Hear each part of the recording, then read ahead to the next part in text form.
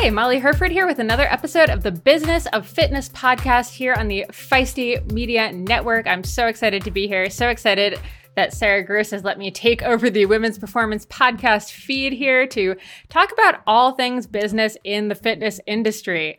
I know between the quote unquote great resignation, the pandemic giving us this more time to work from home, I know so many women who've been trying to make it in the fitness industry, whether we're talking about wanting to start your own yoga studio, be a personal trainer, become a physical therapist, write a book, launch a podcast, do some freelance work for fitness-oriented or endurance sport-oriented magazines, or even just work for a more kind of standard company within the fitness space. A lot of people want that right now, and we are here to help you figure out exactly how to get there. And if you're already part of the way there, we're also here to give you some tactical, practical tips and pieces of advice for maximizing your time, getting more stuff done, and giving you much more time in your day to get out there and do the thing that we love, which is probably training for your next race, event, or competition. So this week we have Zwift's Kate Veronneau. She is the women's coordinator over there. She's in charge of all women's development, women's programming at Zwift. You might know her from the 1,000,001 interviews that she did around the Tour de France Femmes avec Zwift, the Zwift-sponsored version of the Tour de France that took place for the first time ever this summer. It was an amazing event, but that is not Kate's first foray into women's stuff with Zwift. She came on board 6 years ago when they launched Zwift Academy, which was the hunt to find the next pro women's cyclist who actually got a spot on the Canyon SRAM team in that first year. Let's just pause and think about how cool and how wild that proposition was 6 years ago, before riding the trainer in the winter was this super common thing that everyone did, where everyone was on Zwift chatting away and going on quote unquote group rides on Zwift. They were already doing this thing that allowed a woman to actually pursue her dreams of being a pro cyclist. And they've done it every year since. So we talk all about that. We also talk about how she got that job, because let's be honest, most of us are looking at women like Kate thinking, how the heck do I get her a job? Well, we get into it. But we also get into what the day-to-day really looks like. Because sure, it's great being at the podium ceremonies for the Tour de France Femmes avec Zwift, but it's not all handing out podium squirrels and, hopping on planes and jet setting around the world. There's a whole lot more blood, sweat, and tears that goes into all of this stuff. And we get into all of that, plus how she manages juggling tons of big projects all at once. When, one project is launching, but another project is just in the percolation phase. Another project is still being kind of finished up. How do you keep all that straight? We get into all of that. It is such a fun conversation. And I think no matter what you're doing right now, where you are in the industry, where you want to be in the industry, you will find some nugget of amazing wisdom in this episode. So without further ado, enjoy the Business of Fitness with Kate Veronneau. Is this your studio here? What's Yeah, this is my it's LA, so this is my spare bedroom, my pain cave, my cap collection room, and my bike closet, and also the Great Dane's bedroom. Bruce is I love it. I feel like this is actually a perfect embodiment of everything that you do, all in one place. It kind of is. It's a little chaotic, but I'm a little chaotic, so I like it. I love it. Well, let's get right into this, because I feel like even this explanation of what is in your spare bedroom is maybe the most beautiful beginning to a podcast ever. So Kate, welcome to the Business of Fitness podcast. I'm stoked on everything we get to talk about. I'm very excited to be here. Thank you, Molly. Okay, so before I get into it, I have to ask, how was the Tour de France Femmes avec Zwift? Which, by the way, I've been practicing saying for a month and a half, and I feel like I can say it so quickly now. That was so smooth. It's perfect. It was absolutely surreal. That's the only way I've been able to describe it, because there's just not the words to properly capture what an incredible moment it was, how impressive the racing was, the crowds, the feeling, seeing so many women in the industry there just crushing it. It was just thrilling. Oh, it was so good to watch. And from the footage, it seemed like it was like just as popular as the men's race, if not more so. It was nuts. I get goosebumps when I even think about it. The numbers that we saw immediately around like French TV just blew every other race out of the water. It's really just astounding. It really exceeded expectations. People tuned in, people came out, lined the roads. It was everything I wanted and everything that the women deserved. So very, very thrilled. All the sponsors are thrilled. The fans were especially thrilled. Great moment in sport. Yeah. And I think from the business standpoint, you know, you and I had spoken about this before the race had started. And we talked about the fact that, you know, it's all well and good to talk about women's racing and want to have it. And, you know, from the fan perspective, like be really excited about it and pumped up about it. But if it doesn't work on a business, like from the business side and from the viewership side, it's never going to it's never going to succeed because, you know, brands can't just like keep throwing money at like, you know, unfortunate racing. And it seems like that was not the case. It seems like this was a fantastic bet for Zwift to make on racing. And like, oh my gosh. There's been this sort of assumption for years now that, you know, women's sports lose money. Yeah. And what we have been seeing in the last couple of years, especially, is that just being thrown out the door.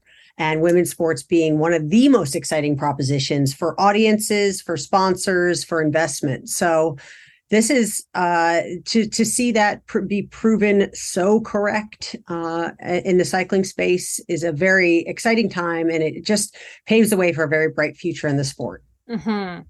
And I think, you know, honestly, it was this race that made me really start thinking more about this podcast concept, which is all about helping women kind of get their foot in the fitness industry, whether it's, you know, launching their own podcast or writing their own book or working for some of these established companies or working for a startup or starting their own company within the fitness space. Because I think, honestly, like now is sort of the time with women's sports. And I think part of what we're going to talk about today is coming into just an already established company as a woman. And, you know, how I would actually argue we have a stronger bargaining stance to take as women coming into the fitness industry. Like, hey, we understand women better than like, you know, 45-year-old dude bro over here who's going to come in and run the women's programming for some reason.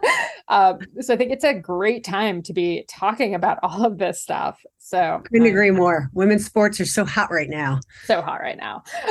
So this is actually a funny one for you because I'm realizing, as I said this, the expectation versus reality question might actually be like kind of a comedic one, be in like the flip flop of what I normally expect from this. So I've been starting every episode of this show with the question of like expectation versus reality. And I keep saying, you know, when you imagine being a yoga teacher, you picture yourself like on the mat and being very zen and in this like beautiful space and like speaking to a class of, you know, 30 students who are listening to your every word. And the reality is probably, you know, a lot more admin on the computer and then like hushing people who are like chatting during class and, you know, squeaky floors and like you see a mouse running across. So your expectations tend to not actually stack up to reality, no matter how great the job is. But for you, you know, when you took the role at Zwift or even when you heard the Tour de France Femmes avec Zwift was happening, what did you envision life looking like versus the actual reality of it? Oh, yeah, this is a good one. So I did join Zwift 6 years ago to run a little program called Zwift Academy, which was going to be this competition on the platform to win a pro contract. So this is what I'm thinking is I'm walking into like, I'm now a reality TV producer. We're going to create this global competition. It's going to be all glitzy and it's going to be the hottest thing in cycling right now. And I'm like, I'm running the show, you know. The reality was that there was no roadmap to this and we're a startup. So, you know, ideas to fruition was all on me. It was just I was not the, yes, I was the producer essentially of this program, but that means that I was also playing every role to make it happen in execution. And that, ended up being literally coaching people through the workouts. I was the therapist for the finalists, the travel agent to get everybody to the finals. I was the judge of the competition. I was a driver. There was like nothing I didn't do. So, culminating in me being in my hotel room at the Zwift Academy finals under a comforter on my bed, doing the voiceover for the initial videos that came out to cover the competition. So that's, from, what you think to what the actual reality is hysterical. But I'm so grateful to every moment, every bead of sweat that happened, in that program, because now 6 years later, we're talking about, sitting here as the title sponsor to the Tour de France, for women, the Tour de France Femmes avec Zwift. So even that, though, like fast forward to the Tour de France, and I'm thinking, oh, well, now I'm a title sponsor. So now this is where things get glitzy. And I'm in Paris on the stage one, and I have to get from the start of the race to where the finish of the race is before the race starts. So, like, long story short, I'm sprinting across Paris in my dress to get, down, to get to the finish line to do an interview on Eurosport seconds before the race starts. And, that day I was on the podium on that first day for the race as the title sponsor. I'm on the podium in my dress. And right before I got on the podium, somebody grabbed me. They're like, you have like salt stains all over your dress. So somebody took like a water bottle and hosed me down. So there's always, yes, on Instagram, man, did that look good? And it looked like I was all dolled up and presenting, but the reality is, there's a lot of hard work and behind the scenes chaos. Literally sweat and tears here. I love every minute of it. Oh my gosh, that is fantastic. And I think a really good illustration. And I think also a good illustration of your trajectory at Zwift, though, because what we didn't mention there is Zwift Academy was looking for women cyclists. So this has always been correct. Kind of this platform for you. And that was a huge deal at the time. Yes. So let's maybe let's actually go way back. Give me your sort of like 30-second elevator bio. What's your career history? How did we end up at Zwift? Yeah. So I started my career early on. First thing I did was produce fashion shows, actually. I really love being a facilitator of, for artists. And I knew some fashion designers. And next thing you know, we were doing fashion shows in Providence, Rhode Island, where I went to school. And from that, I actually ended up in web production. Again, just like somebody that's putting the pieces together and, organizing teams and stuff. And then I fell into racing, and I fell in love with the bike and got really into racing my bike. And that was so exciting, but also not a great career, viable career option. So I then ended up falling into the business of cycling, and I was the marketing director at the Valley Preferred Cycling Center, the Velodrome in Trexlertown, Pennsylvania, one of the biggest velodromes in the country. And I worked there for a few years. And then I ended up meeting a crew that was doing bike tours in Europe. And I was a marketing director for Thompson Bike Tours in Europe. And the fun part of that job is I actually spent a couple months a year going over to Europe and helping lead the tours, because I had just come from racing. So I was pretty fit. So that was really fun, taking people all through the Alps and the Pyrenees. And I was taking them to the Tour de France, the men's tour, because that's all there was. And through that, I discovered Zwift because I saw a bunch of my clients were doing Zwift. And I wrote Zwift an email. I had just moved out to California, and I wrote Zwift an email, and I said, hey, I'd love to do a partnership with you. Let's do a challenge. Let's do a Strava challenge, and we'll give you a trip to the Tour de France to give away. And we did that challenge. And that's how I met the people at Zwift and built those relationships. And then next thing you know, They approached me about this opportunity to host this global talent ID competition with Canyon SRAM Racing, which was the very exciting new World Tour women's team. And we were going to host a competition on the platform to win a pro contract with that team. And it was just just unprecedented opportunity. It was kind of crazy at the time. But I was like, I need a new challenge. And this is a very exciting proposition. I liked that Zwift was trying to do something different. I had come from not really feeling like there was an opportunity to race my bike professionally, or there was enough opportunity. So to create that opportunity on the platform was thrilling. And that's my Zwift story.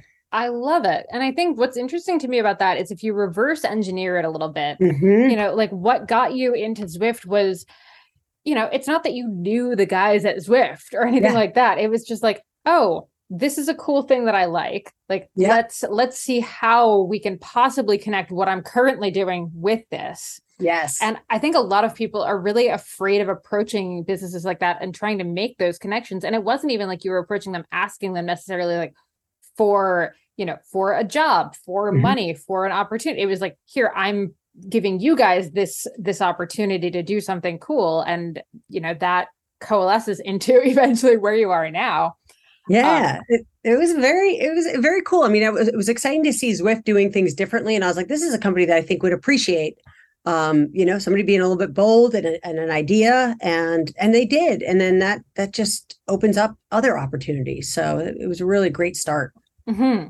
And I feel like, okay, I want to go back to your fashion show background. Did you ever have like an intense urge to work at any of like the cycling clothing places and try to kind of bring that fashion show expertise? Because now I'm picturing like Fashion Week for cycling. And I'm like, why have you not done this yet? Come on, Kate.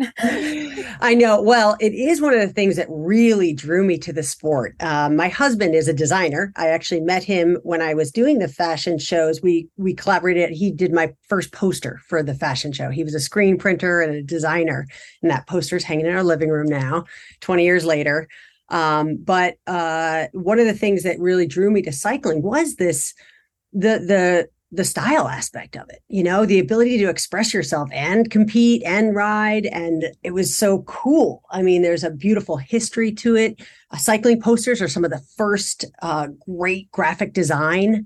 Yep. It's just got a really exciting, artistic, creative history. And, I think between my husband and I, that we both got into cycling together. He designed all my early kits. He still designs my kits. And it's something that's always drawn me to the sport and something I keep a close eye on in the sport. I don't know if I ever wanted to necessarily get into it, but it's just an aspect of it I really appreciate. So, yeah. No, it's definitely what got me into it. It's funny. I didn't realize that you started in the fashion world. I actually also started in fashion with fashion journalism. So I was writing for Elle Girl, the teen fashion magazine that was like based on Elle, for like the year before they ended up closing. And that was when I got into cycling, was after that. So I've like always had this kind of fashion or like aesthetic bent to how I feel about cycling, and cycling just has such fascinating like brand awareness and brand aesthetics. Like every brand I feel like has this like amazing story and design and vibe. And it's so different from brand to like, there's no just like one way of like cycling has to look like this, right? Like Rafa's whole vibe is so different from say Zwift, but it's not that they can't do stuff together, and they actually can and do. But they have such different aesthetics. So it's like, no matter what your vibe is, there's somewhere in the cycling industry that like you can get in and like, it's your niche. It's so cool. I love it. And you've seen like design work to raise awareness for different causes, to really differentiate, of course, like teams and to just express and just to I love every year it kind of reinvents itself as well. And, things like, what like EF and Rafa are doing, or, they drop their newest kit and it's like a clamoring. I mean, it's just incredible to see how fashion and cycling, interact. It's great. Yeah, exactly. Although you wouldn't really guess it from me, I guess, because I just wear all black, and I probably drive brands crazy because anytime I'm reviewing stuff, I'm like, do you have it in black? Okay, what about gray? Okay, I'll take white, but like that's my limit. Yeah, I love it. I feel like I drive them nuts, but I have a very specific aesthetic. So there you have it. Okay, here's the deal. You want to take control of your health, of your life, but honestly, who has the time to go into the doctor, get the requisition for all the blood work, and then go to the lab and actually have that blood drawn, then wait weeks for the doctor to get back to you with the results? No, absolutely not. Inside Tracker is the way to go. And bonus, you can do it from the comfort of your own home with their mobile blood draw. It is so easy. Oh my gosh, so convenient, so safe, so reliable. All you have to do is when you order your Inside Tracker panel, you actually just add the mobile blood draw option, and then boom, suddenly you have a lab tech at your house at a time that works for you to take your blood. We did this last month, and honestly, it was the easiest experience I have ever had with blood draws in my life. So convenient, and then the turnaround on the results is so quick. And instantly you get this whole view of what is going on inside you with all of the important biomarkers that you need as an athlete, as an entrepreneur, as a go-getter. So definitely check them out. Save time in your day, add time to your life with Inside Tracker's mobile blood draw. And if you visit insidetracker.com/feisty, you get 20% off today. That's insidetracker.com/feisty to get 20% off today.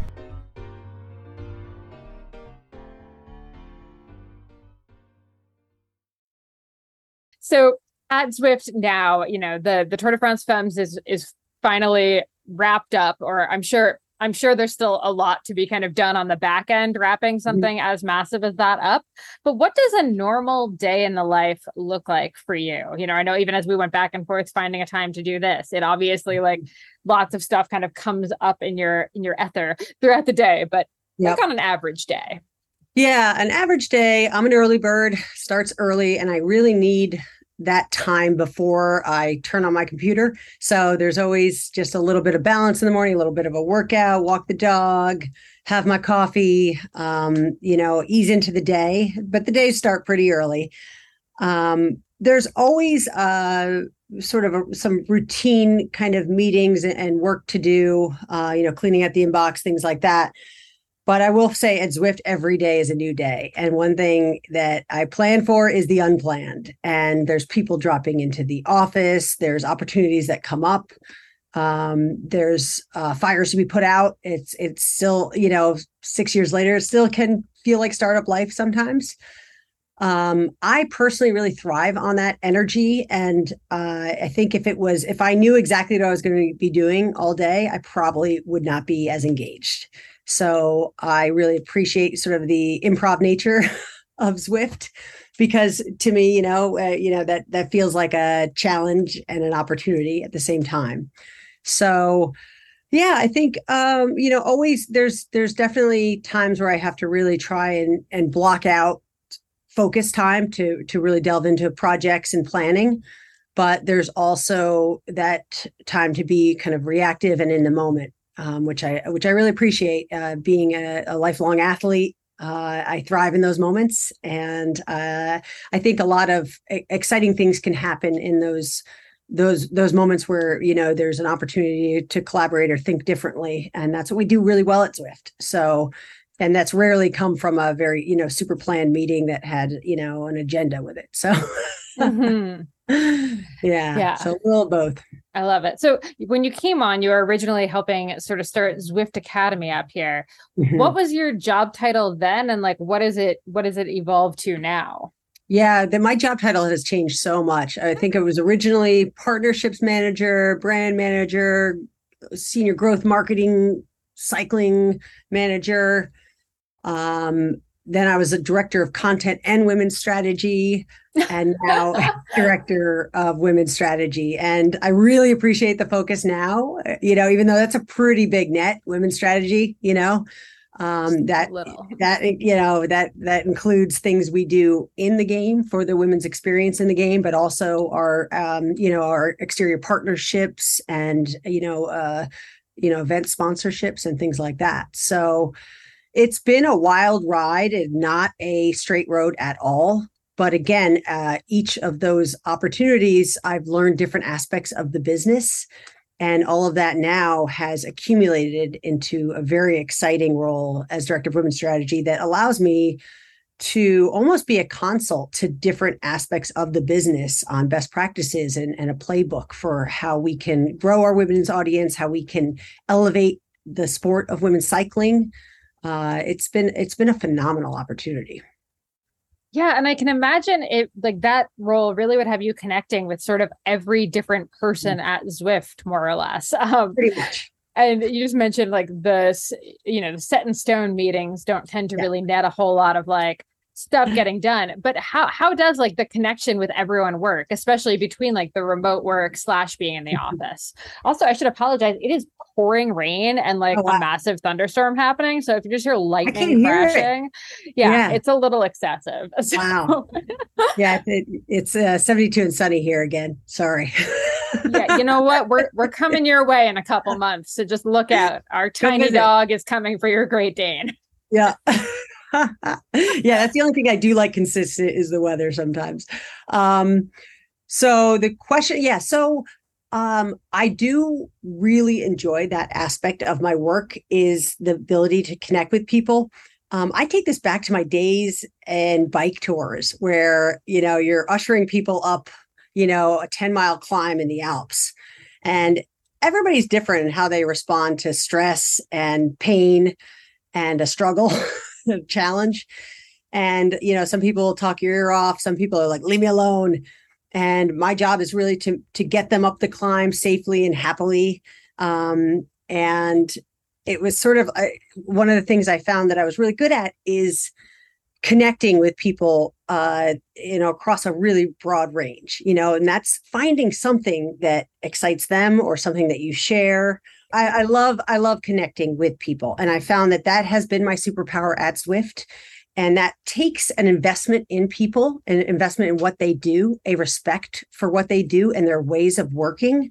And that's what's really allowed me to get the most out of my partnerships at Zwift. And then the teams that I work with, the individuals I work with is understanding, how they work best, how they organize their efforts, and then how we can collaborate best. I really enjoy that. It's, I think it takes a lot of empathy, and it also takes some serious focus and an understanding, a willingness to sort of prepare and understand everybody's workload. So that's been something I really enjoy doing. And as a producer, project manager, somebody that likes to be a facilitator to executing, large scale projects. That's something you really need to be able to harness. Mm-hmm.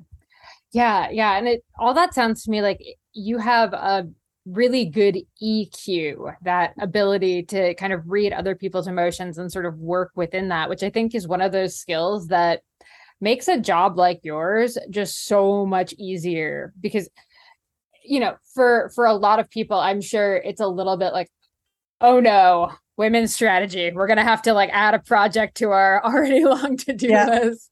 But to be able to kind of explain to someone, why it should matter to them and why it's good for them and why it's a positive and like communicate in the way that makes sense for them, I think is such a huge skill and a really important one.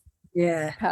And that actually reminds me of like in this current like remote hybrid workspace that we all have now.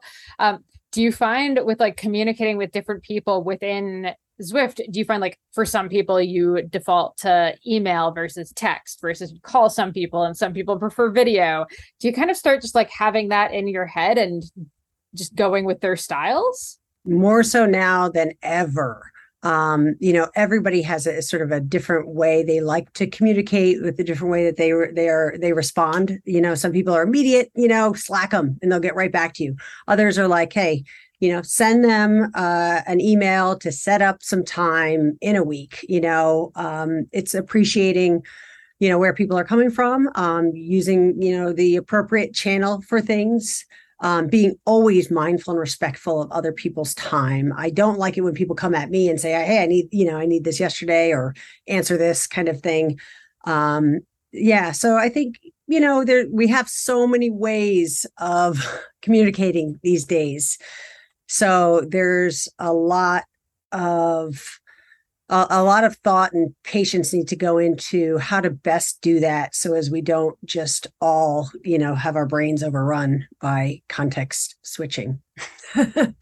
110%. I will say, like, if I just like, I have to kind of almost block the bottom of my screen right now because I have too many apps that have little like notification bubbles that are terrifying me. So it's very hard when you're the one trying to be the conscientious communicator. So you're taking in the inputs from everywhere else to like meet people on the place that they want to be met. It's definitely a tough road, but find it does help get things done. At least.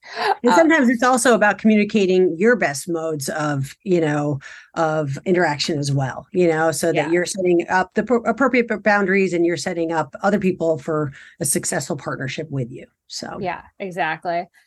So on that note, how do you, and I mean, it sounds like Zwift is very much like obviously on board with the women's strategy, obviously, title sponsor for Tour de France Femmes. They started the Zwift Academy with women instead of going for like U23 men. So thank goodness for that, because that would have been a very boring reality show. Just saying. How do you keep a company like that, like focusing on kind of furthering women's development? Actually, maybe even in particular, because they've done so much, it would be very easy to kind of like sit back and rest on the laurels here a little bit. Yeah. I mean, at the end of the day, it's making a good business case for it, right? Like we are all, in the business world, and things need to make sense. They need to add up and to contribute to growth of, your platform, your offer, your company. So we've seen such wonderful feedback from the investment we've made early on in our women's community, in our women's projects, our women's initiatives, that I feel very lucky that I started a company that started early on that. And now, we're reaping the rewards of that as we are able to be the title sponsor for the Tour de France Femmes avec Zwift. So I feel, I guess it's easy to make a case for it when things go as well as something like the Tour recently, when, the audience numbers are off the charts and the fans are showing up, and the racing is fantastic, and it just sort of proves your case that it's good business, and it's good notoriety. It's, a great investment that's going to have a strong return.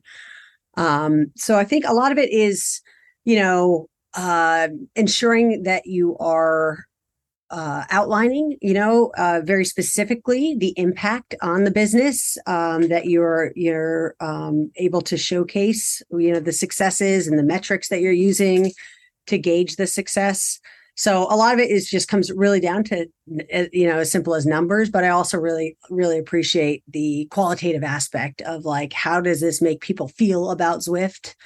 There's so much great marketing data out there about women being a great target market in terms of them making financial decisions in households and being very loyal to companies that they share the values with.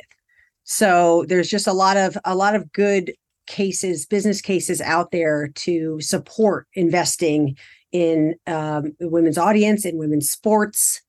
So it's really, it's ensuring that, the people that I'm making decisions with are aware of that data out there, that really believe in it.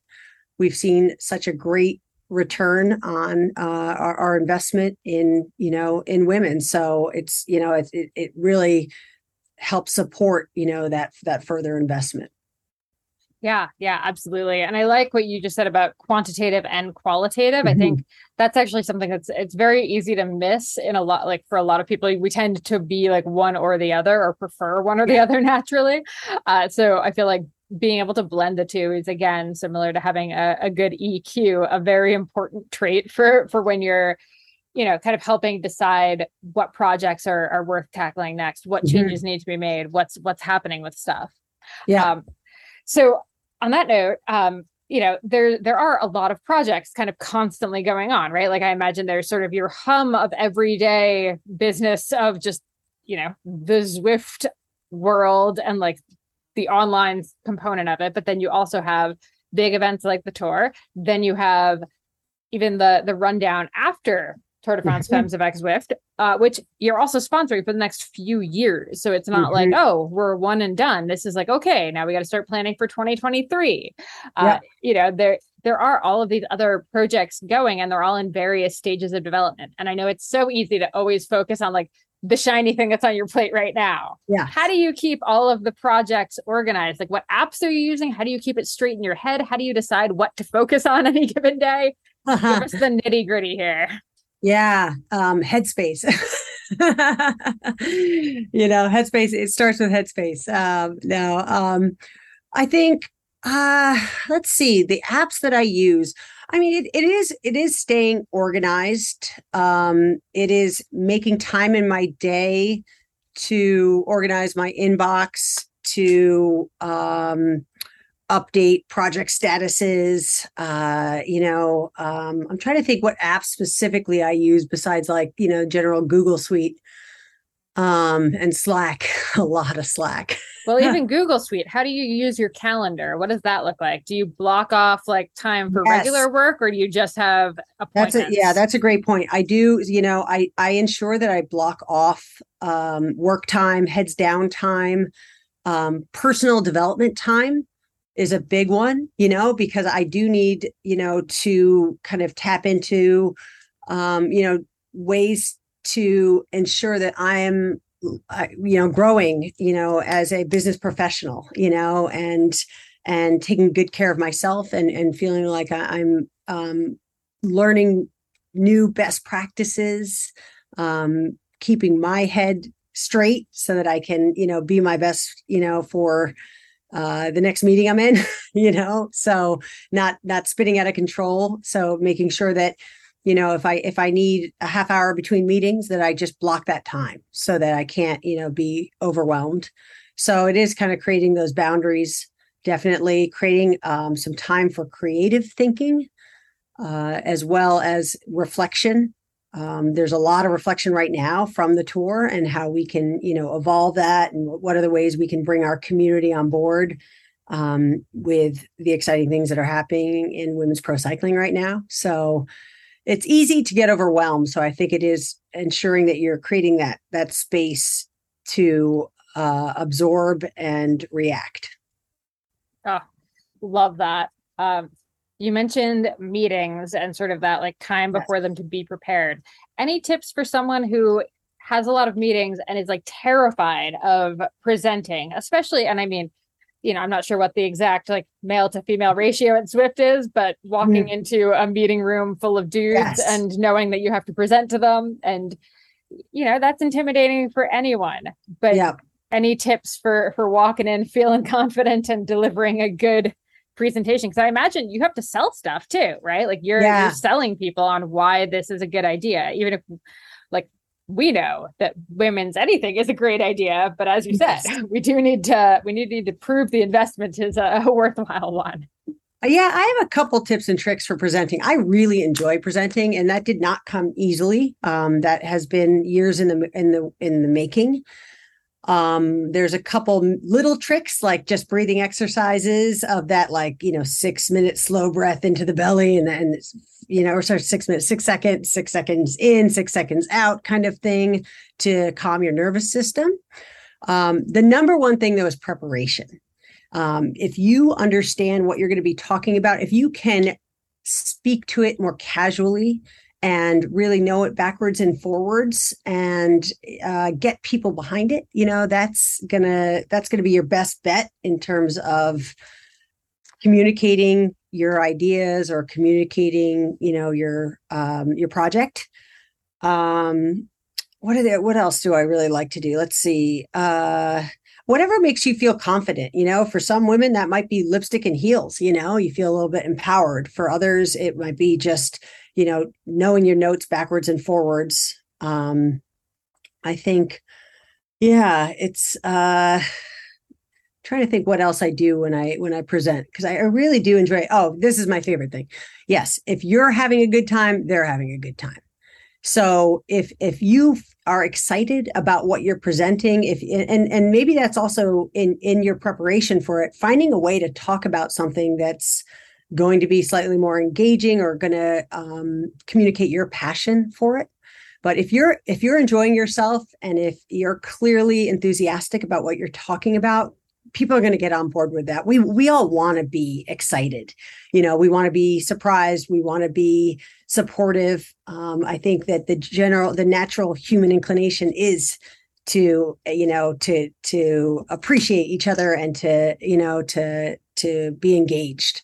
So, as much as you can do to create a presentation that is going to engage your audience and going to showcase your passion, your expertise, your knowledge, is how you're going to really win over that audience. And that's also going to be your most confident self. And that's what it's really about, taking deep breaths, practicing. I like to practice. You have to say it out loud too. You can't just read it on your screen. You have to say it out loud. And I'm lucky. My brother is an actor, and he has taught me a lot of this on how to properly prepare for auditions. And you have to put yourself in as close to the environment as possible in advance so that you're ready. Because I've definitely gone into meetings where I'm like, wow, I know this backwards and forwards. And then you're there and maybe like the whole audience is shut down. So you're not getting feedback or something. So you have to still be, as engaging without that immediate feedback. So you got to kind of be prepared for all situations. And that's just really, I always think about just telling my family what I'm doing, and like what kind of energy I bring to that conversation, so definitely energy is a big one. Yeah. I love that. And I mean, obviously it's served you quite well. I mean, you've been interviewed so many times in the past couple months. I mean, I saw you in Forbes, for crying out loud, which is just like next level terrifying in my book, but just like so amazing and so exciting to see just, that whole, just everything kind of coming out and talking about the advancement of women's sports and how, this American company is playing a role in changing the most iconic race in the world and bringing it into, the current century. Yeah, sometimes I think I have a very easy job getting people excited about this. It's true. Yeah. Although, you know what? I imagine the early days of Zwift Academy were actually not nearly as easy to get people super excited and on board. Not at all. There was a lot of convincing. Anytime you have a startup situation and a company that's coming in and changing what people think they know about cycling, one of the oldest sports and established sports with a lot of rules. And a long kind of iconic history. People don't necessarily like it when you come in and you shake things up. Now I feel like we've gotten the confidence behind us from a lot of the industry, the athletes, the organizers that, hey, if Zwift is doing something, let's take another look and let's see, there's some trust in there because we've tried things and we really put our whole heart into it. And we always are just about growing the sport and bringing more people into the sport, making it more accessible and inclusive. So it's, it's really exciting to see how those early conversations of trying to convince people. And now it's like, they're banging down the door to want to collaborate. And that's great. That's really great. So I want to kind of talk about just like the anatomy of getting any one of these projects sort of like from this conception to where it actually happens. And I mean, I know some of them, like Tour de France Femmes avec Zwift, is going to be a much longer lead out. But can you maybe think of like a smaller project that we could kind of talk about from like when it first started to when it launched and kind of get into a bit of the nitty gritty of what it looks like to make that happen? Because I think a lot of people think like the tour stuff just starts kind of the month before. Yeah. But any of these projects are typically like months in the making, if not years. There's always so much more behind the scenes that goes on before you actually just see it, come to fruition. And also, do you have like a board where you list out just like what current projects are happening? Like, how do you keep track of all of them? Because they're all in different stages, right? Yeah, they are. We have various documentation we use at work to organize the projects and the various efforts, a lot of briefs that allow different teams to sort of input their their work on a specific project. So you'll have like a brief for Zwift Academy, and it'll have, the marketing component, the in-game component, the PR component, the social component, so it allows us to organize all of our efforts. So, and that's actually how most projects start. They start with a brief that outlines the objective, because you always have to have something simple and concise that you're going to ladder up to. And everything has to sort of answer to that. So then any action you take, anything that you create around the project is going to ultimately deliver on that objective. So that's a big part of it, is having clarity from the start. And then it's going channel by channel to understand how to best bring the project to life, what resources you will need, and allocating those resources. I've had resources pulled last minute on a project, and that's had big impacts. So there's also always some flexibility needed in a project plan. But it is about regular status meetings. So for something like Zwift Academy is almost a year-round project, because the 1 month of in-game content and then the week-long Zwift Academy finals, that's 5 weeks, but it takes the rest of the year to plan that. And it's a huge effort across the company to ensure that it's a seamless experience, and it involves working with partners, and it involves working with every team in the business to ensure that we are putting forth a product that that I guess is from the outside audience looks like a very complete proposition and is easy to understand, to engage with, easy for the media to talk about. Anything that looks simple is typically this more simple it is, the harder the work was behind the scenes to ensure that simplicity. It's kind of like logo design. My husband, being a designer, always tells me logo design is probably one of the most complex things. And the better the logo, the more simple it appears, and the more simple it is, to sort of, remember and interact with. So, yeah. So I think for any of these really complex projects, it is really all about making sure that your internal teams are in lockstep, that it's easy to communicate to the media, and that you're just doing regular status updates to keep everybody on the same page, keep the project moving forward. It's going to allow you to better react to those speed bumps that inevitably will happen. Nothing ever just is pulled off super smooth. There's always something that happens. So being able to react to that is a big part of it as well. So yeah, I think that kind of, very high level captures how you pull something like that off, but there's a lot that goes in behind it. Oh, yeah. Sometimes it is just late nights and just, taking the time to really think things fully through, and and a lot of collaboration. Yeah.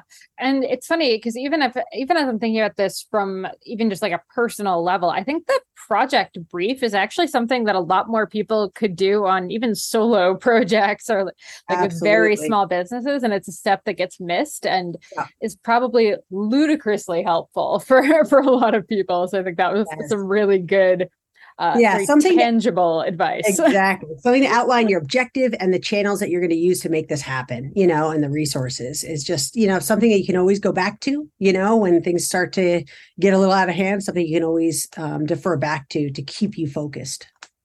Yeah. So good. Okay. So you have all of this stuff going on at work, but you also just raced SBT gravel the other weekend. No big deal or anything. Yes.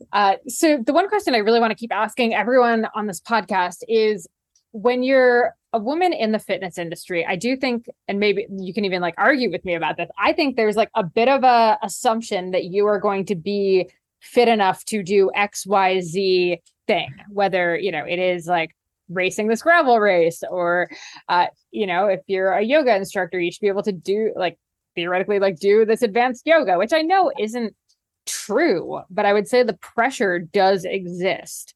Yeah. So, but at the same time, we also have very busy lives. And as work gets busier, training gets harder and harder to fit in. So how do you fit in the training for something like SBT? And how does it feel?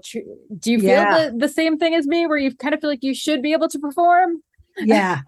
Especially as an ex-pro racer, I have this unrealistic expectation of where my fitness should be, right? I think we all have that. So there's always a little part of me that wants more time to ride and more time to train, and feels like I'm letting myself down. And I think it's coming to terms with that feeling and being more realistic about it and my time and what my priorities are right now. This year, my priority is ensuring that the Tour de France Femme avec Zwift was the best it could possibly be. And so any kind of cycling, fitness expectations kind of went out the door. But I also know to be at my personal best in the office, I do need to be balanced. And exercise is a big part of my balance. It's a big part of my release. It's sort of my drug of choice, for I guess feeling good about myself, and keeping up energy levels, and being able to stay kind of focused at work as well. If I feel sort of balanced and happy outside of work, I'm going to be more balanced and happy inside of work. So I adjusted what I would typically do. I ride almost 10,000 miles a year. And this year, that's just not going to be possible. So I just ride when I can. I try to combine work and play when I can. So riding with coworkers, Zwifting is a very efficient way to stay fit. So I Zwift quite a bit. And also just, like I said, resetting those expectations. So instead of saying I'm going to top 20 at Steamboat, I said to myself, I'm going to finish with a smile. It's 100 miles. I have not been able to maintain, the kind of weekly volume that would make me crush 100 miles, but I can maintain just enough that I can hopefully finish with a smile.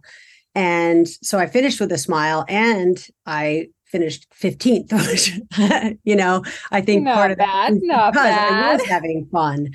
So it is. I do prioritize fitness still. I've heard so many people sometimes in the industry be like, the more you work in the cycling industry, the less you ride your bike. And I don't believe that has to be true. It does take some prioritization and some compromise at some level. Something has to go if you're going to sneak in that hour of fitness. Maybe it's an hour of sleep sometimes. But if you prioritize it in your life, you kind of find a way to at least, stay relatively fit. And it also, I've always felt like being a cyclist in this industry, and my background in racing has really contributed to my success in my job. It's allowed me to understand our customer. It allows me to talk with all levels of the industry, especially when we were talking about Tour de France, Femme avec Zwift, being able to relate to teams and riders in a different way. So for me personally, it's an asset to my job. So I make it a priority in my life. Oh, yes. Could not agree more.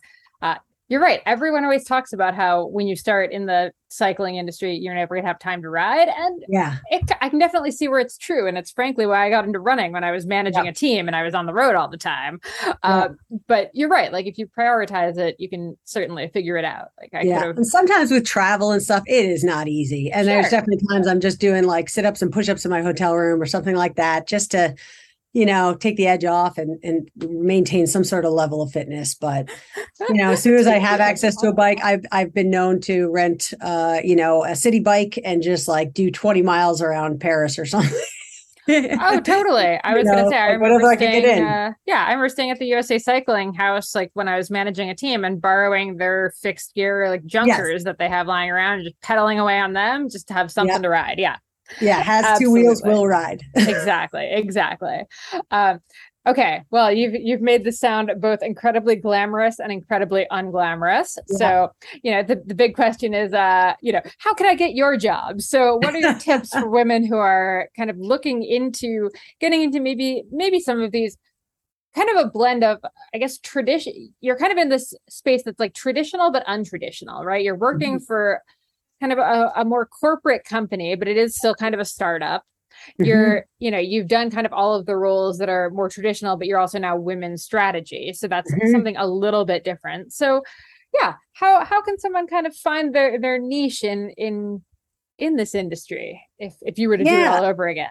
I think definitely finding your unique superpower. We all have them, where you're going to be the biggest asset to the company, what sets you apart, as opposed to trying to fit in all the time.